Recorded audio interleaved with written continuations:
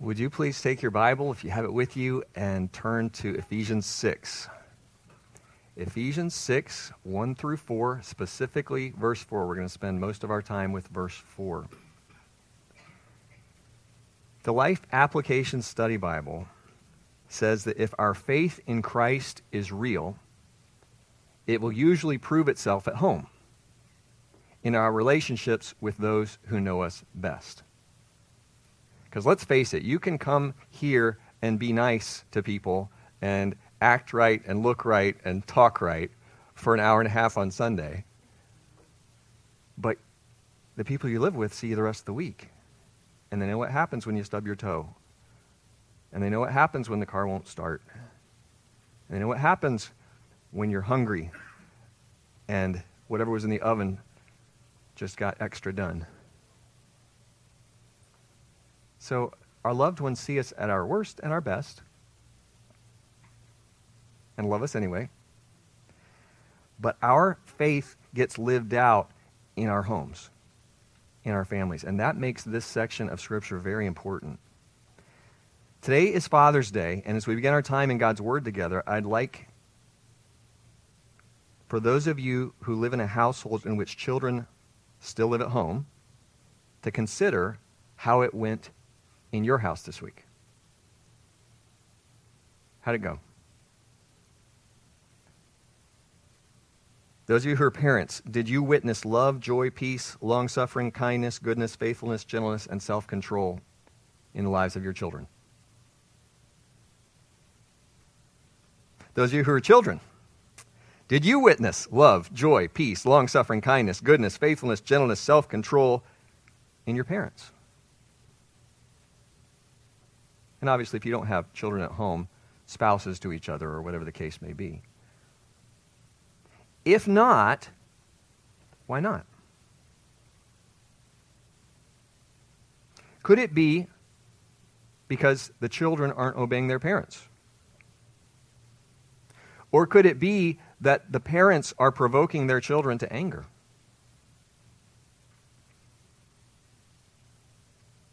What we're supposed to be doing is bringing them up in the discipline and instruction of the Lord, and that's what we're going to talk about this morning.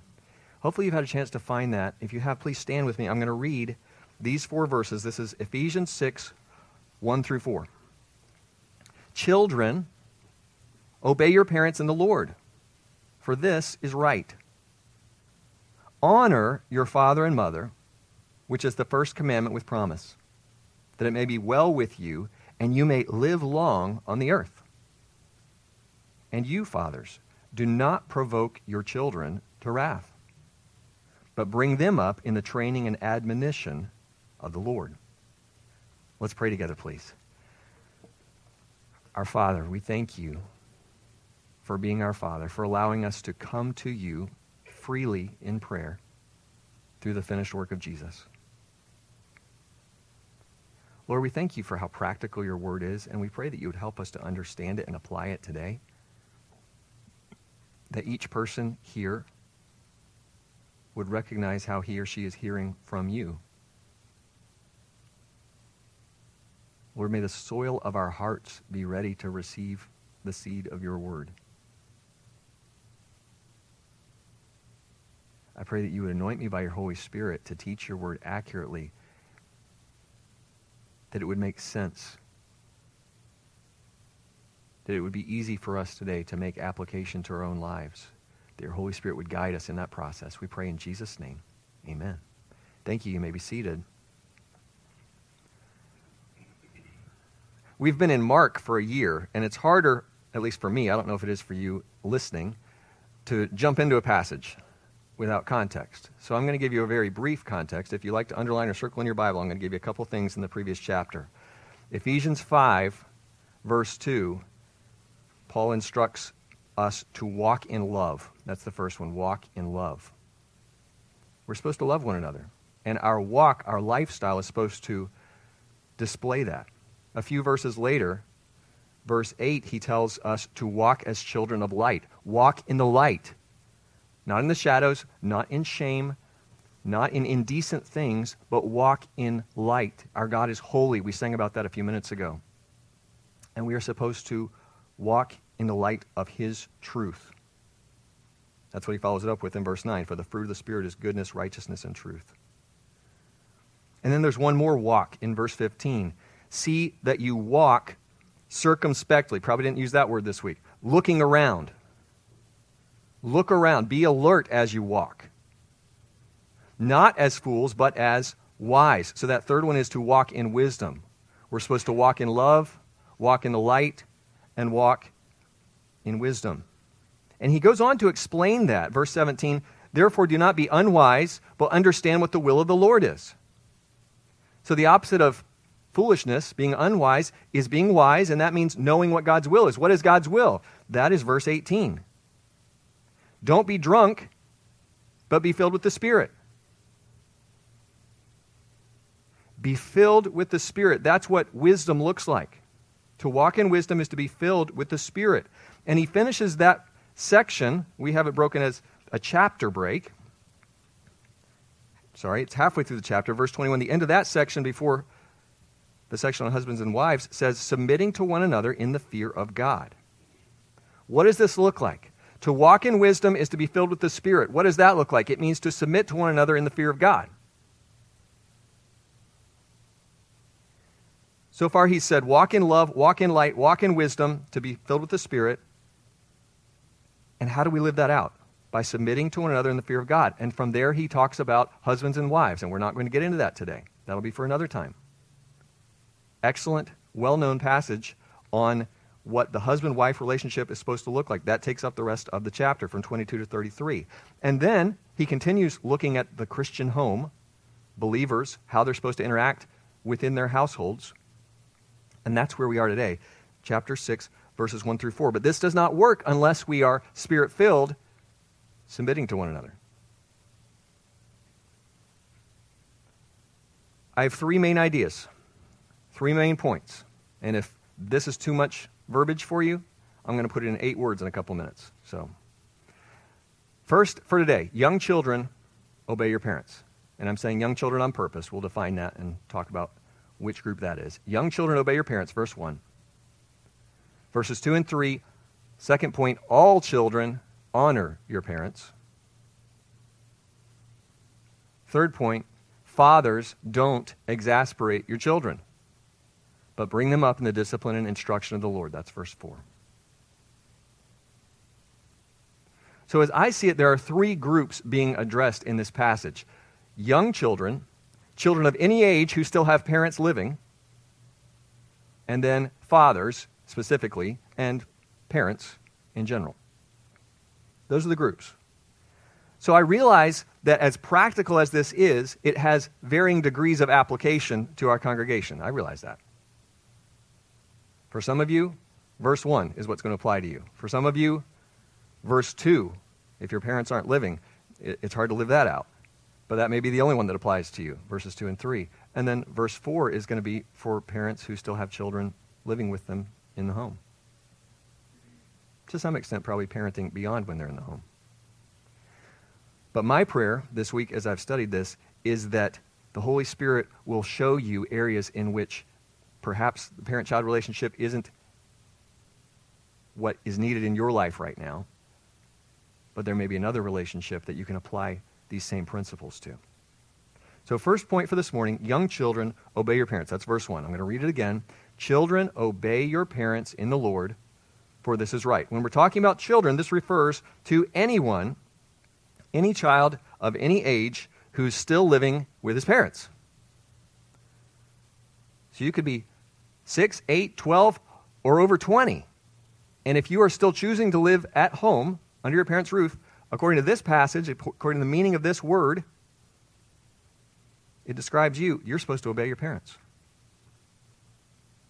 What does it mean to obey your parents? Literally, it's hearing under. So we're talking about hearing and submitting, hearing and obeying. Sometimes we use listen to your parents to mean the same thing as obey your parents, because it does. We've talked about the biblical meaning of the word hear, to pay attention with the intention of obeying.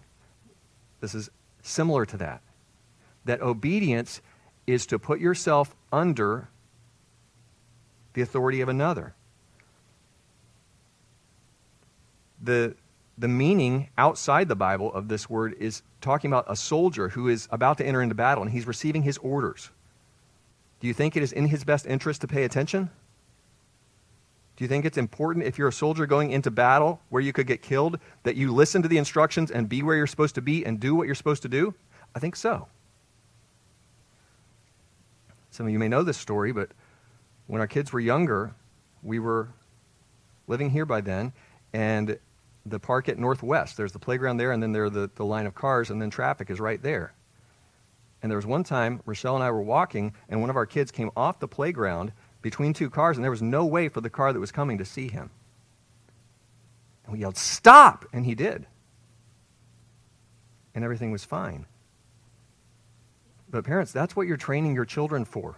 It's not like we've done everything perfectly, but in that moment, by God's grace, he stopped, and he was safe. And if he had not stopped, he would not have been safe.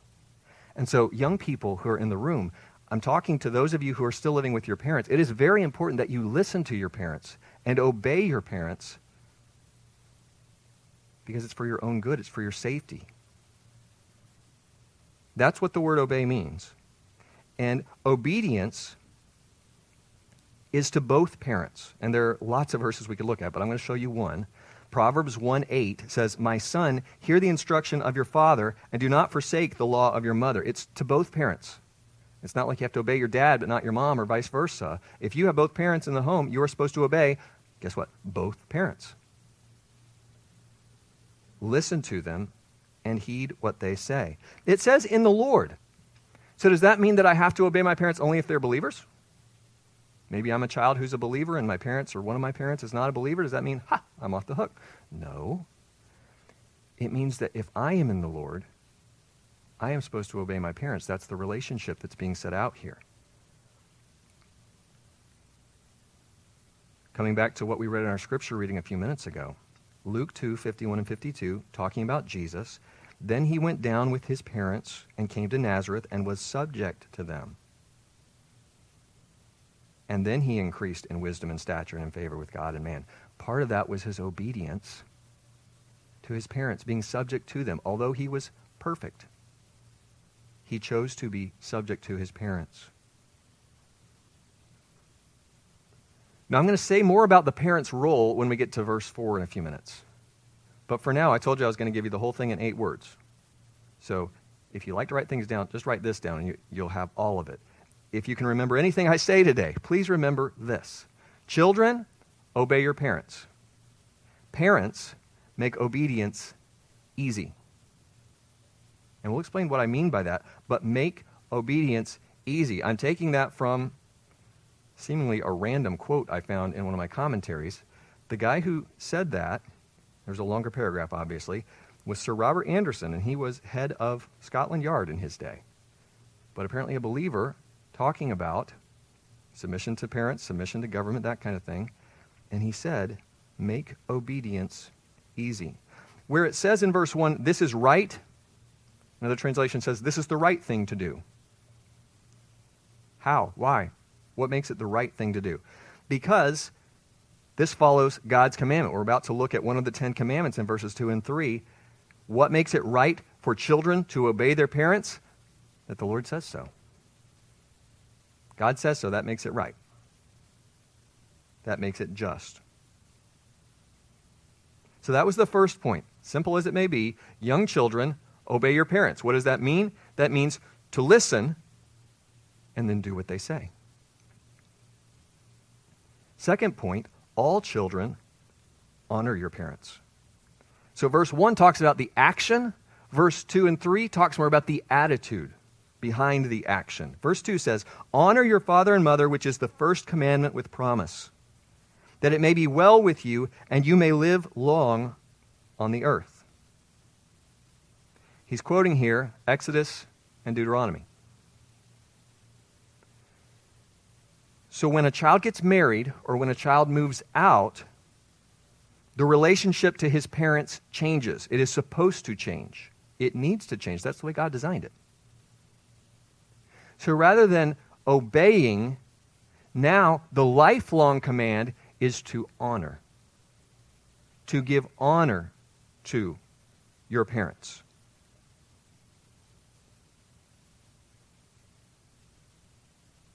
To honor, according to Warren Wiersbe, says, means much more than simply obeying.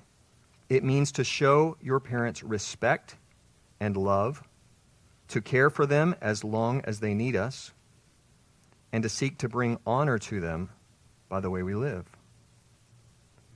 Jesus touched on this. Some of the leaders of his day were denying their obligation to care for their aging parents because it wasn't like we have today. There weren't retirement accounts. There weren't nursing homes. It was your responsibility to care for your parents, if anybody was. And that's one practical example of the way this command to honor your father and mother plays out. It is a lifelong command. What does it mean that it's the first commandment with promise? It's not the very first commandment in the Bible that has a promise. Depending on how you look at it, it's not even the first one in the Ten Commandments. But it is directed at children, and it is the first thing for them to learn. To learn to obey their parents. And this one has a promise. To honor your father and mother, that's the way that the commandment is worded. There's a promise that goes with it. What is the promise? That it may be well with you, and that you may live long on the earth. Does that mean that you're going to live into your 90s if you obey your parents? Well, not necessarily. You may personally know people who lived to an old age, but they didn't honor their parents. Or you may know someone who absolutely obeyed while he or she was at home and then honored his or her parents and yet died young. So it's not a universal promise in that sense, but according to the rabbis, it's not even necessarily talking about a long life in terms of quantity of years. It's talking about a good life of God's blessing in terms of quality of those years. Now Paul shifts his focus. It's been on children so far. Children, young children, obey your parents in the Lord, for this is right. Everyone, honor your father and mother. This comes with a promise that you will live long in the land. But now he changes the focus from the children to the parents, and that's our third point for this morning. Parents in general, and fathers in particular, don't exasperate your children, but bring them up in the discipline and instruction of the Lord. Here's verse 4. And you fathers, do not provoke your children to wrath, but bring them up in the training and admonition of the Lord. Now we need to know, if it's talking about fathers, is that to parents, mothers and fathers, or does it mean fathers? And that's a fair question. And the reason that I worded what's in my notes the way I just did is I believe this is parents in general and fathers in particular. So what we're going to say to fathers in particular this morning applies to mothers. In many cases, mothers have a greater influence and often have more time with their children to do some of these things. But we're going to focus on what the Bible says here, and that's the fathers. Why, Bob, do you think it's not? Because if you have a study Bible, you check it out. You likely have a little note there that says that this is for parents. This could be mothers and fathers because of Hebrews, which is true. But this Greek word that we have here as fathers is used 419 times in the New Testament. And sometimes it means God the Father, so we would capitalize it. And sometimes it means earthly fathers, so we would not capitalize it. So that makes up 418 of the times that this word is translated in the New Testament. It is translated as fathers. And one time it is translated parents. And that's the verse in Hebrews. Hebrews 11:23 describes Moses' parents, Amram and Jochebed, that they were not afraid, that they hid him to protect him instead of obeying what was an ungodly king's edict. So it can be translated parents, and we can apply it to parents. But to me, if 418 out of 419 times it's fathers, it's probably Paul's writing to fathers. My opinion, you study it out and decide what you want. It certainly applies to parents, both mothers and fathers, but we're going to direct it at fathers because I believe that's what Paul's doing. So the instruction is for parents in general, but for fathers in particular. What is the instruction? So often when we read Paul's letters, his epistles, he'll say something negative followed by something positive. Don't do this, but instead do that. I've already read it once in what I was reading in Ephesians earlier. Romans does the same thing. So there's a negative and a positive. In this case, the negative comes first. It usually does. What is the negative command? Do not provoke your children to wrath. Don't provoke your children to wrath. Simple enough. Let's go home. What does that mean? It is good for us to read the Word of God. We must. It is good for us to study the Word of God so that we know what we're reading. To provoke means to exasperate. In fact, if you have a different translation, that may be the word that you have here. Exasperate, to anger. Someone else said to stir up or to irritate.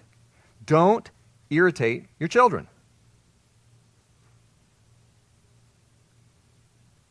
Now, I was feeling brave or stupid, you decide, but I asked my children this week in what ways I have irritated them or provoked them. One of my children spoke up and said, when I have an earache or something and I can't hear, and I say, I can't hear you, and you say, what? And I say, I can't hear you. What? That irritates me. I'm guilty as charged. I've done that. I was thankful that was the first thing, and one of the main things they came up with. There are times we irritate our children. There are times we tease our children. Something that is done in love and received in love is not really what we're talking about here. It's not saying that you can never joke or give your kids a hard time, but what is the heart behind it?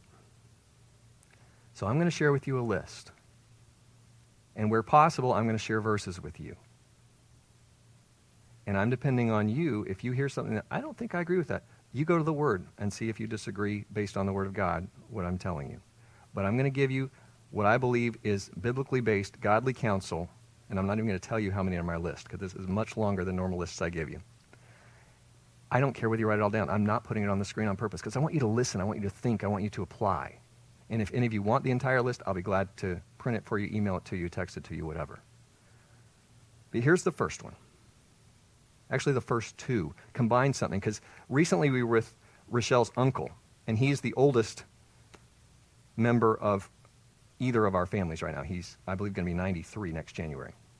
He's a man of God. He's an elder of his church. Somebody who's loved the Lord a long time. I consider him to be one who gives godly counsel. So when we were at his house a couple weeks ago, I said, I'm going to be preaching on Father's Day on don't provoke your children to wrath. What does that mean to you? What do you think? And he thought a minute, and he said, I've seen some fathers who kind of fell off in the ditch one way, and it was to be too strict with their children. And it doesn't go well. And I've seen other fathers who didn't discipline their children at all and fell off the ditch on the other side, and it didn't go well. And so your goal is to be somewhere in the middle in order not to provoke your children. These are my first two. Avoid overindulgence. How can you provoke your children to wrath? By overindulgence. And we know what this means. This means to spoil your kid. Grandmothers tend to be good at this, just to be honest. And there's a certain amount of loving and even showering maybe gifts on a child.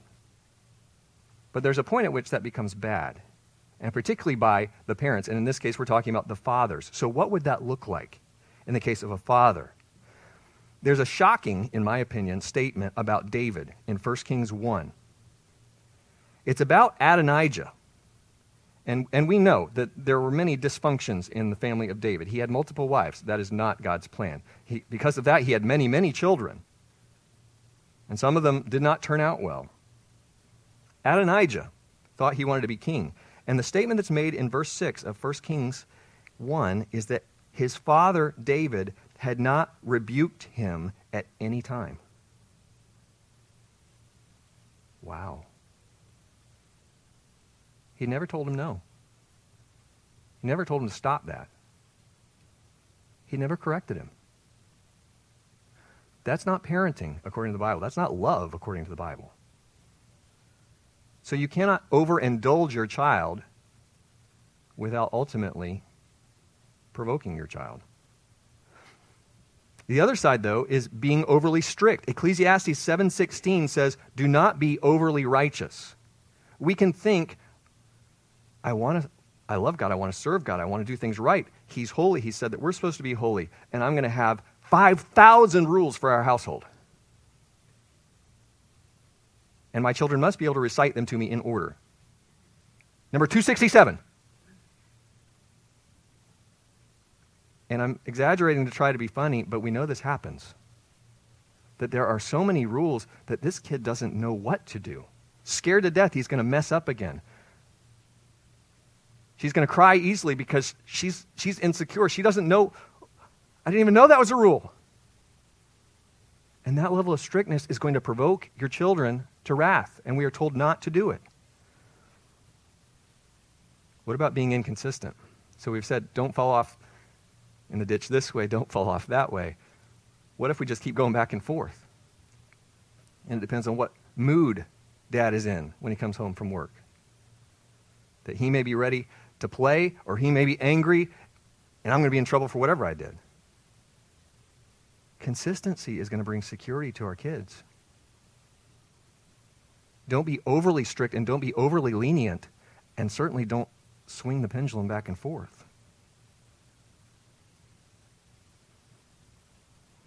Next, we can provoke our children to wrath by being cruel or harsh, belittling our kids, ridiculing our children, putting our children down, often with sarcasm. Ephesians 4:29 says, let no corrupt word proceed out of your mouth, but what is good for necessary edification, that it may impart grace to the hearers. Fathers, are the words that you're speaking to your children building them up? Are they offering them grace? Are they words filled with grace? If they're not, if instead you're cutting your kids down, mocking them, speaking harshly to them, you're going to provoke them to wrath. By being unclear, you haven't communicated your expectations, and yet you're holding that child to a standard that you haven't communicated or haven't communicated clearly. Before you discipline your children, stop and ask yourself, was I clear? I'm going to give you a silly illustration. One of our children, we were discussing this morning, I'm not even sure which one it was, one time got the idea, when this child was young, to eat all of the marshmallows that we had in the pantry. Everything we had. Emptied the bag. Now, had we ever said, do not eat all the marshmallows in the pantry? No, it had never occurred to me to say, don't eat all the marshmallows that are in the pantry. So we did not discipline that child for that offense. We did have a conversation about asking before you have a snack, about eating too much sweets, about asking before you have marshmallows, things like that. And we tried to be very clear so that next time if you do this, there will be a consequence for it. But not when the child didn't know. We must be clear, otherwise we're going to tend to provoke our children to wrath. Closely related to that, we can provoke our children to wrath by setting an unreasonable expectation. We need to recognize the difference between childishness and foolishness. Childishness is eating all the marshmallows out of the pantry. I don't know any better. Climbing up in the dishwasher.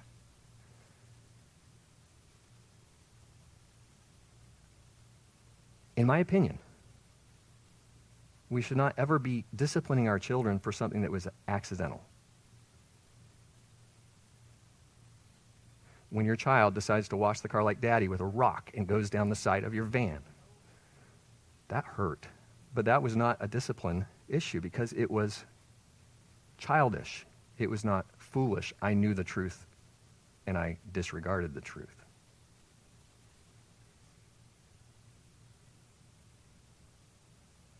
If your kid spills the milk, if your kid breaks the lamp and it was an accident, you shouldn't be disciplining for that.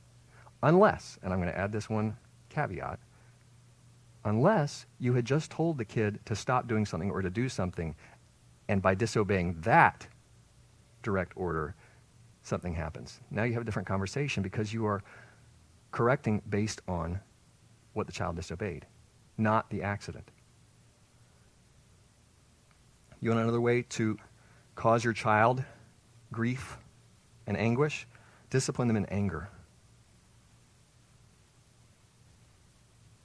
Parents, we should not ever be disciplining our children in anger. It's not going to go anywhere good for the child or for us.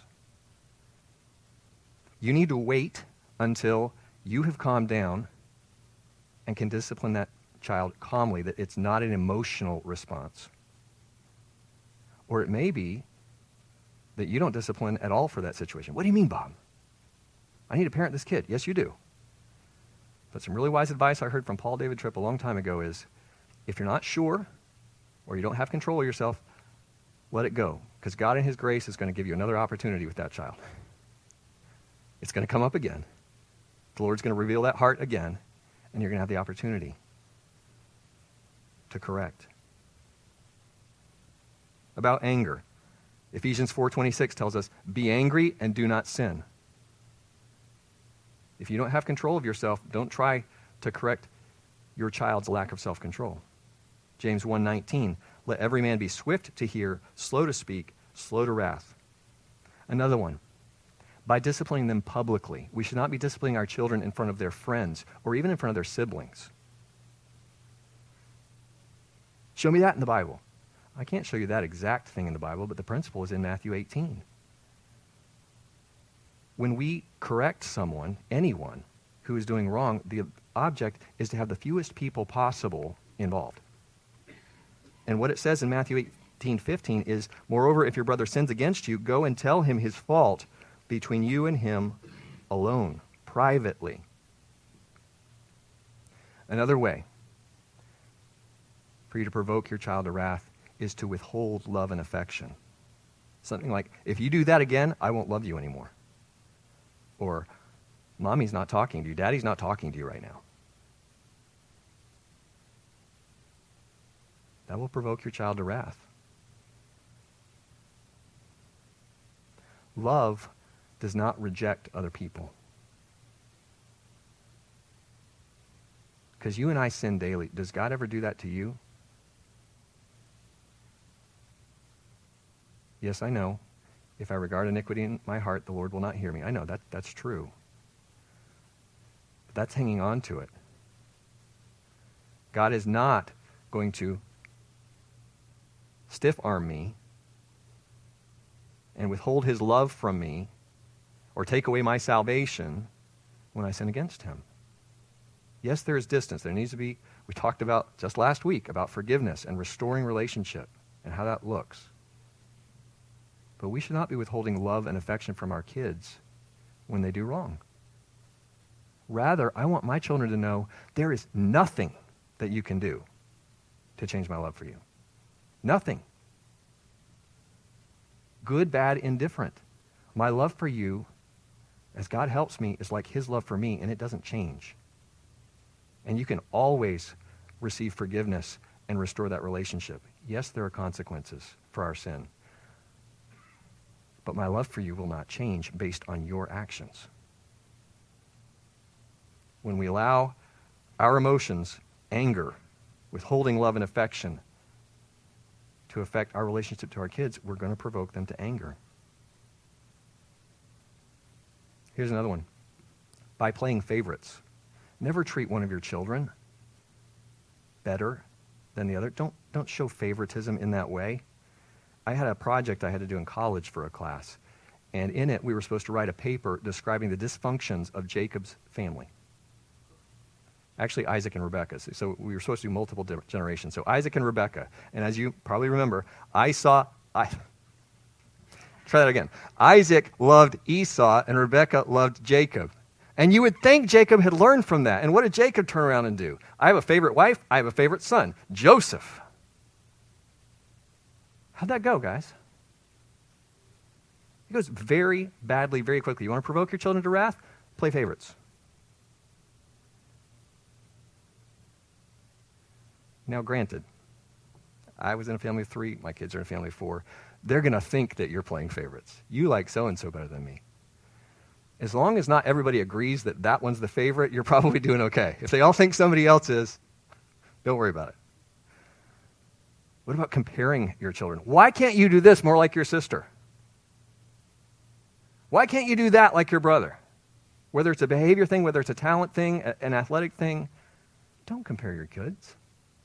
Your job as the father is to find out what their strengths are and their weaknesses and to encourage them to pursue their strengths or to build up their weaknesses as much as they can. By pressuring your children to achieve. Want to talk about kids' sports, anybody? Reliving your glory days through your kid? Please don't put the emphasis on achievement or academics or music or whatever. What's required in us? Because are any of you Olympic athletes? Are any of you scholars that everyone comes to for advice? And we're the adults. So why would you expect your kid to be that? Why would you push your kid to be that? What are we expected to do biblically? What does the Bible say for us? 1 Corinthians 4:2 says, moreover, it is required in stewards that one be found, what's the next word? Anybody know? Faithful. Faithfulness. So if your child is struggling in school, is he or she being faithful to the abilities and skills that God's given? If so, cheer that on. If that's a C, fine. If your kid can get an A, then faithfulness probably looks like an A. If your kid is doing well to get C's, faithfulness is a C. Cheer on the faithfulness. Same thing with sports, same thing with music. If your child is being faithful, if your child's not doing the work, if the child's not studying, that's a different story. But if he or she is doing the best to his or her ability, celebrate that it's faithfulness.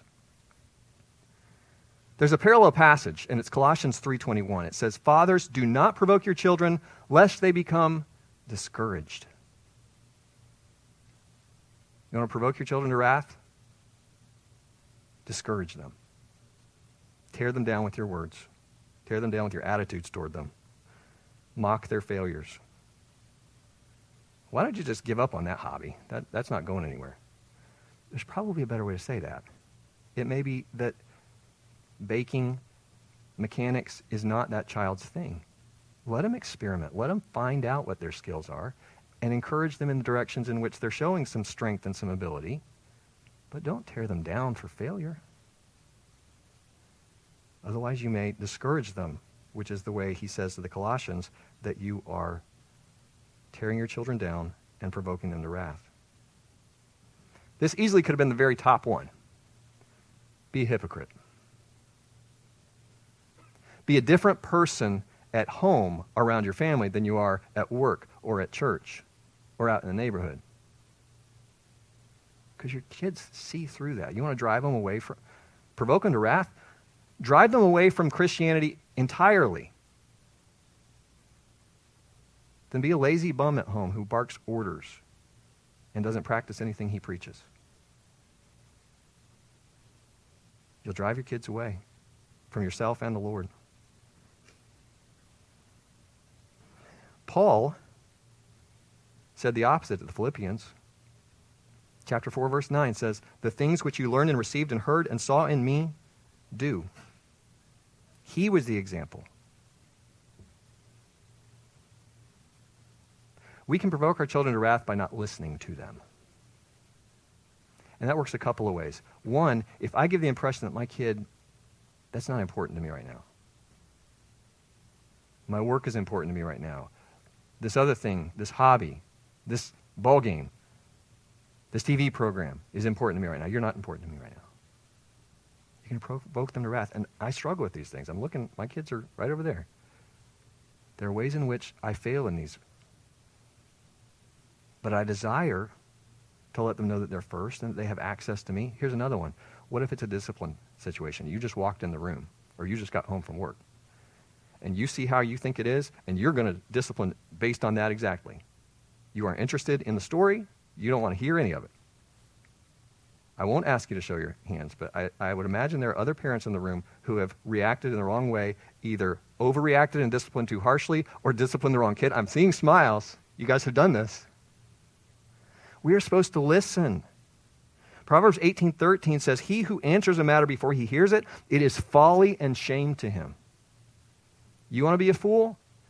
Jump to conclusions with your kids.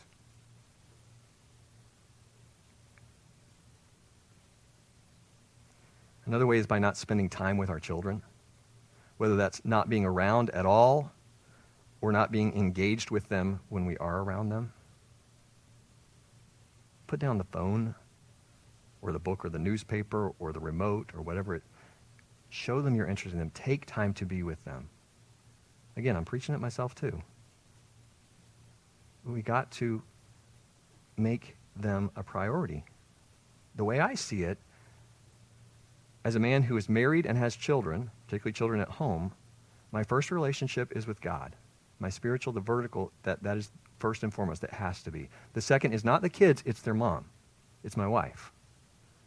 But the next relationship is to the kids. And they need to know that. They need to know that's the order. And one way they'll do that is if they see me making an effort to spend time with them. Last one, I'm sure there could be many more. Some of you are thinking, that was a lot. Yes. But the last one I'm going to mention for this morning is by not keeping our promises to our children. Don't say something you don't mean. If it's something small like taking them for ice cream, or it's a big trip to Disney or an amusement park, whatever it may be, keep your word.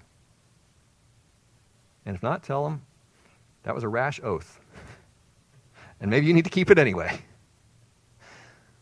But be honest. Be a person, a man of your word. Ephesians 4:25, therefore putting away lying, let each of you speak truth with his neighbor. All right, that was the bulk of my sermon. Those of you who are really nervous or looking at your watches, it's going to be okay. But that was the negative command. Don't provoke your children to wrath. Now we're going to look at the positive command. It's summed up in 3 phrases the way I see it. First is to bring them up. To nourish up to maturity. To nurture. To bring up. This is the same word that was in the last chapter, speaking of husbands and wives. Ephesians 5:29. For no one ever hated his own flesh, talking to the husbands. No one ever hated his own flesh, but nourishes it, that's our word, and cherishes it, just as the Lord does the church. Someone said the Christian husband is to nourish his wife and his children by sharing love and encouragement in the Lord. It is not enough to nurture the children physically by providing food, shelter, and clothing. He must also nurture them emotionally and spiritually. You providing for your family financially? Great, good job. That's not the end. That's the beginning. You need to provide for their emotional and spiritual needs, to lead them, to teach them, because that's the next one. In the training, the discipline, learning through discipline. So this one is more of the action. The next one's more about the words of how we're going to teach our kids. So disciplinary correction. Another Bible word would be chastening. Let's look at this for a second. 2 Timothy 3:16, familiar verse. All Scripture is given by inspiration of God and is profitable for doctrine, for reproof, for correction. Here's our word, for instruction or training in righteousness. That's our word here, the training. But it can also be translated chastening. Hebrews 12:11. Now no chastening or discipline seems to be joyful for the present, but painful. Nevertheless, afterward it yields the peaceable fruit of righteousness to those who have been trained by it. It's talking about the training of discipline, as well as, we would think more of instruction, educational training. It's both. So if you love your children, you will teach them, and part of teaching them is disciplining them. I can switch that around and say it the other way. If you don't love your children, you will not discipline them. Where are you getting that? Several verses in Proverbs we could look at. I'm going to give you one. Proverbs 13:24, he who spares his rod hates his son. But he who loves him disciplines him promptly. Young people, we just read in Hebrews, I'm not saying it's fun. It's not fun for your parents either. But there will be loving, appropriate discipline if your parent loves you. And we're talking mostly to the dads today. If your father loves you, he will discipline you.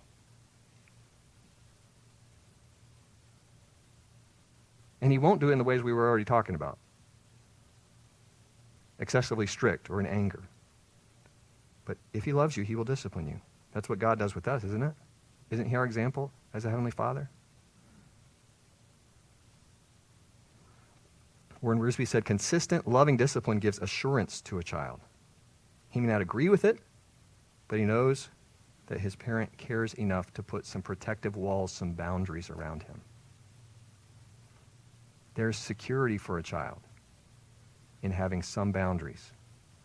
Not overly strict, but they've got to be there. Last phrase there is, in the admonition of the Lord. Admonition means instruction, but it can also be translated encouragement. See, they both mean instruction. But the first one is more going to be action. The second one's going to be more of words. And I find it interesting, if a parallel to admonition here, a synonym is encouragement, then that makes it the opposite of what we read in Colossians 3:21. The parallel passage says, fathers, provoke not your children, don't discourage them. So this is the opposite of discouragement. It's encouraging the children, admonishing them, calling attention to. This can mean a mild rebuke or warning. So if we put all this together, I know it's been a long time since we started with verse 1, but children are supposed to obey in the Lord, verse 1. Parents are supposed to train and instruct in the Lord. So if the Lord is the center of our relationships, if he is the one directing us, then it's going to work out great. Because the children are going to be obeying, and the parents are not going to be disciplining in a way that brings anger into the hearts of their children, bitterness, resentment. Who's responsible to do this? It's both parents. But ultimately, it's the father. I am responsible for the spiritual well-being of my children. Now, I'm thankful to have a great partner in that, and she has done a splendid job, particularly when they were younger, and I had no idea how to say anything to that kid, and she could do it. God gifts our wives, I believe, in that way, that they can relate to the children better than some of us can. But you can look up on your own, Deuteronomy 6:7, Deuteronomy 11:19, talking about all the ways, all the times that we're supposed to be speaking to our children, in the morning, in the day, speaking constantly the words of life to our children. And here's a promise from Proverbs, not a universal guarantee. You can do everything right, so to speak, and a child can still rebel. But the way it normally works, God has set up that if you train up a child in the way he should go, when he is old, he will not depart from it. Point him on the path. Get your arrows headed in the right direction. And then let him go. And by God's grace, with his help, if the children are going to cooperate, then you put them on the right path. They are going to follow in the Lord's ways throughout their lives. Now, as we wrap this up, I realize today has been primarily to fathers and it's been primarily to believers. And there could be somebody with us in person or online that you have never started a relationship with God. We do that through Jesus. And the great part about that is that we can have a relationship with the one and only perfect Father. Well, how do we do that? John 1:12 tells us how to do that. But as many as received him, talking about Jesus, to them he gave the right to become children of God, to those who what? Believe on his name. How do you become a child of God? How do you have the God of the universe as your Father? How do you have that relationship with him? Through Jesus. You call on the name of the Lord and you're saved. You believe in your heart that he is the Redeemer. He's the one who died in your place for your and my sin. He took the penalty of my sin. He took death so that I would not have to die and be separated from God eternally. And when I believe that, when I call on him, he will save me, and this says he will make me his child.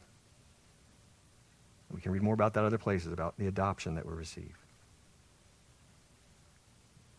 So the three main ideas for today: young children, obey your parents. All children, honor your parents. Parents in general, fathers in particular, don't exasperate, don't provoke your children, but bring them up in the training and in the discipline, the instruction of the Lord.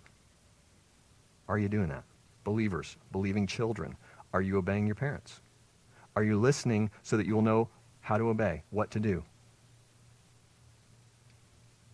Those of us who have parents who are still living,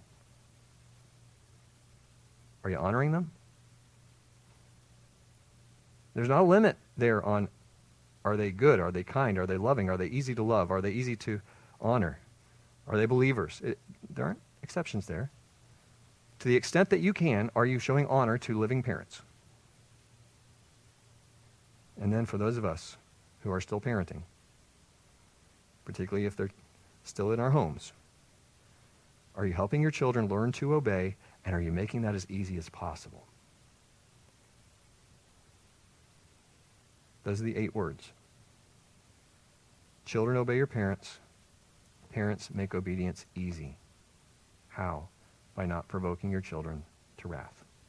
Would you bow your heads? Close your eyes.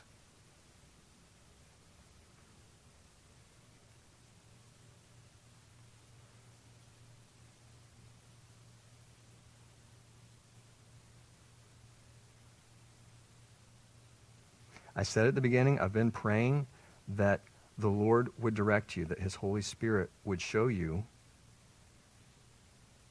what he has for you in his word today. This is his word. He has spoken.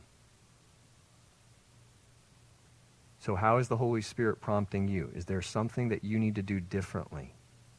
Something you need to stop doing? Something you need to start doing? Something you need to start doing again? If there's something that needs to change, then you call out to God right now from where you are and ask him for the help to make that change. Young people, that may mean you need to be obeying your parents. It might be that the action's been wrong or the heart attitude's been wrong. There may be a child or adult in the room that you have not been honoring your parents. And the Holy Spirit is leading you to make changes there. You may need to make some apologies today. Maybe there's a mother or father in the room that you recognized yourself and you're desiring to make some changes in the way you parent. You may need to make some apologies today, to ask for forgiveness. I don't claim to know what it is. I am not the Holy Spirit. But he's here with us. And as you listen, I'm praying that you'll obey and that you'll respond to what he's showing you.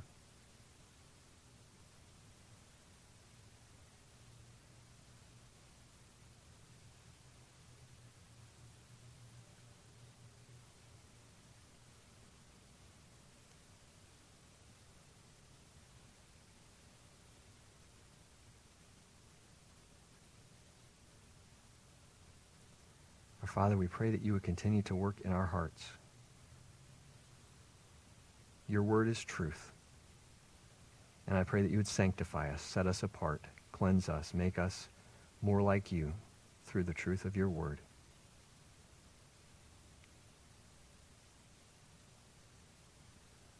In your power and by your grace, I pray that we would live the way we've been studying today, the way Paul was admonishing families to function.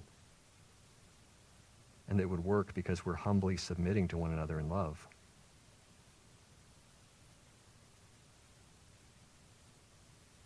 May each of us in our homes be Spirit-filled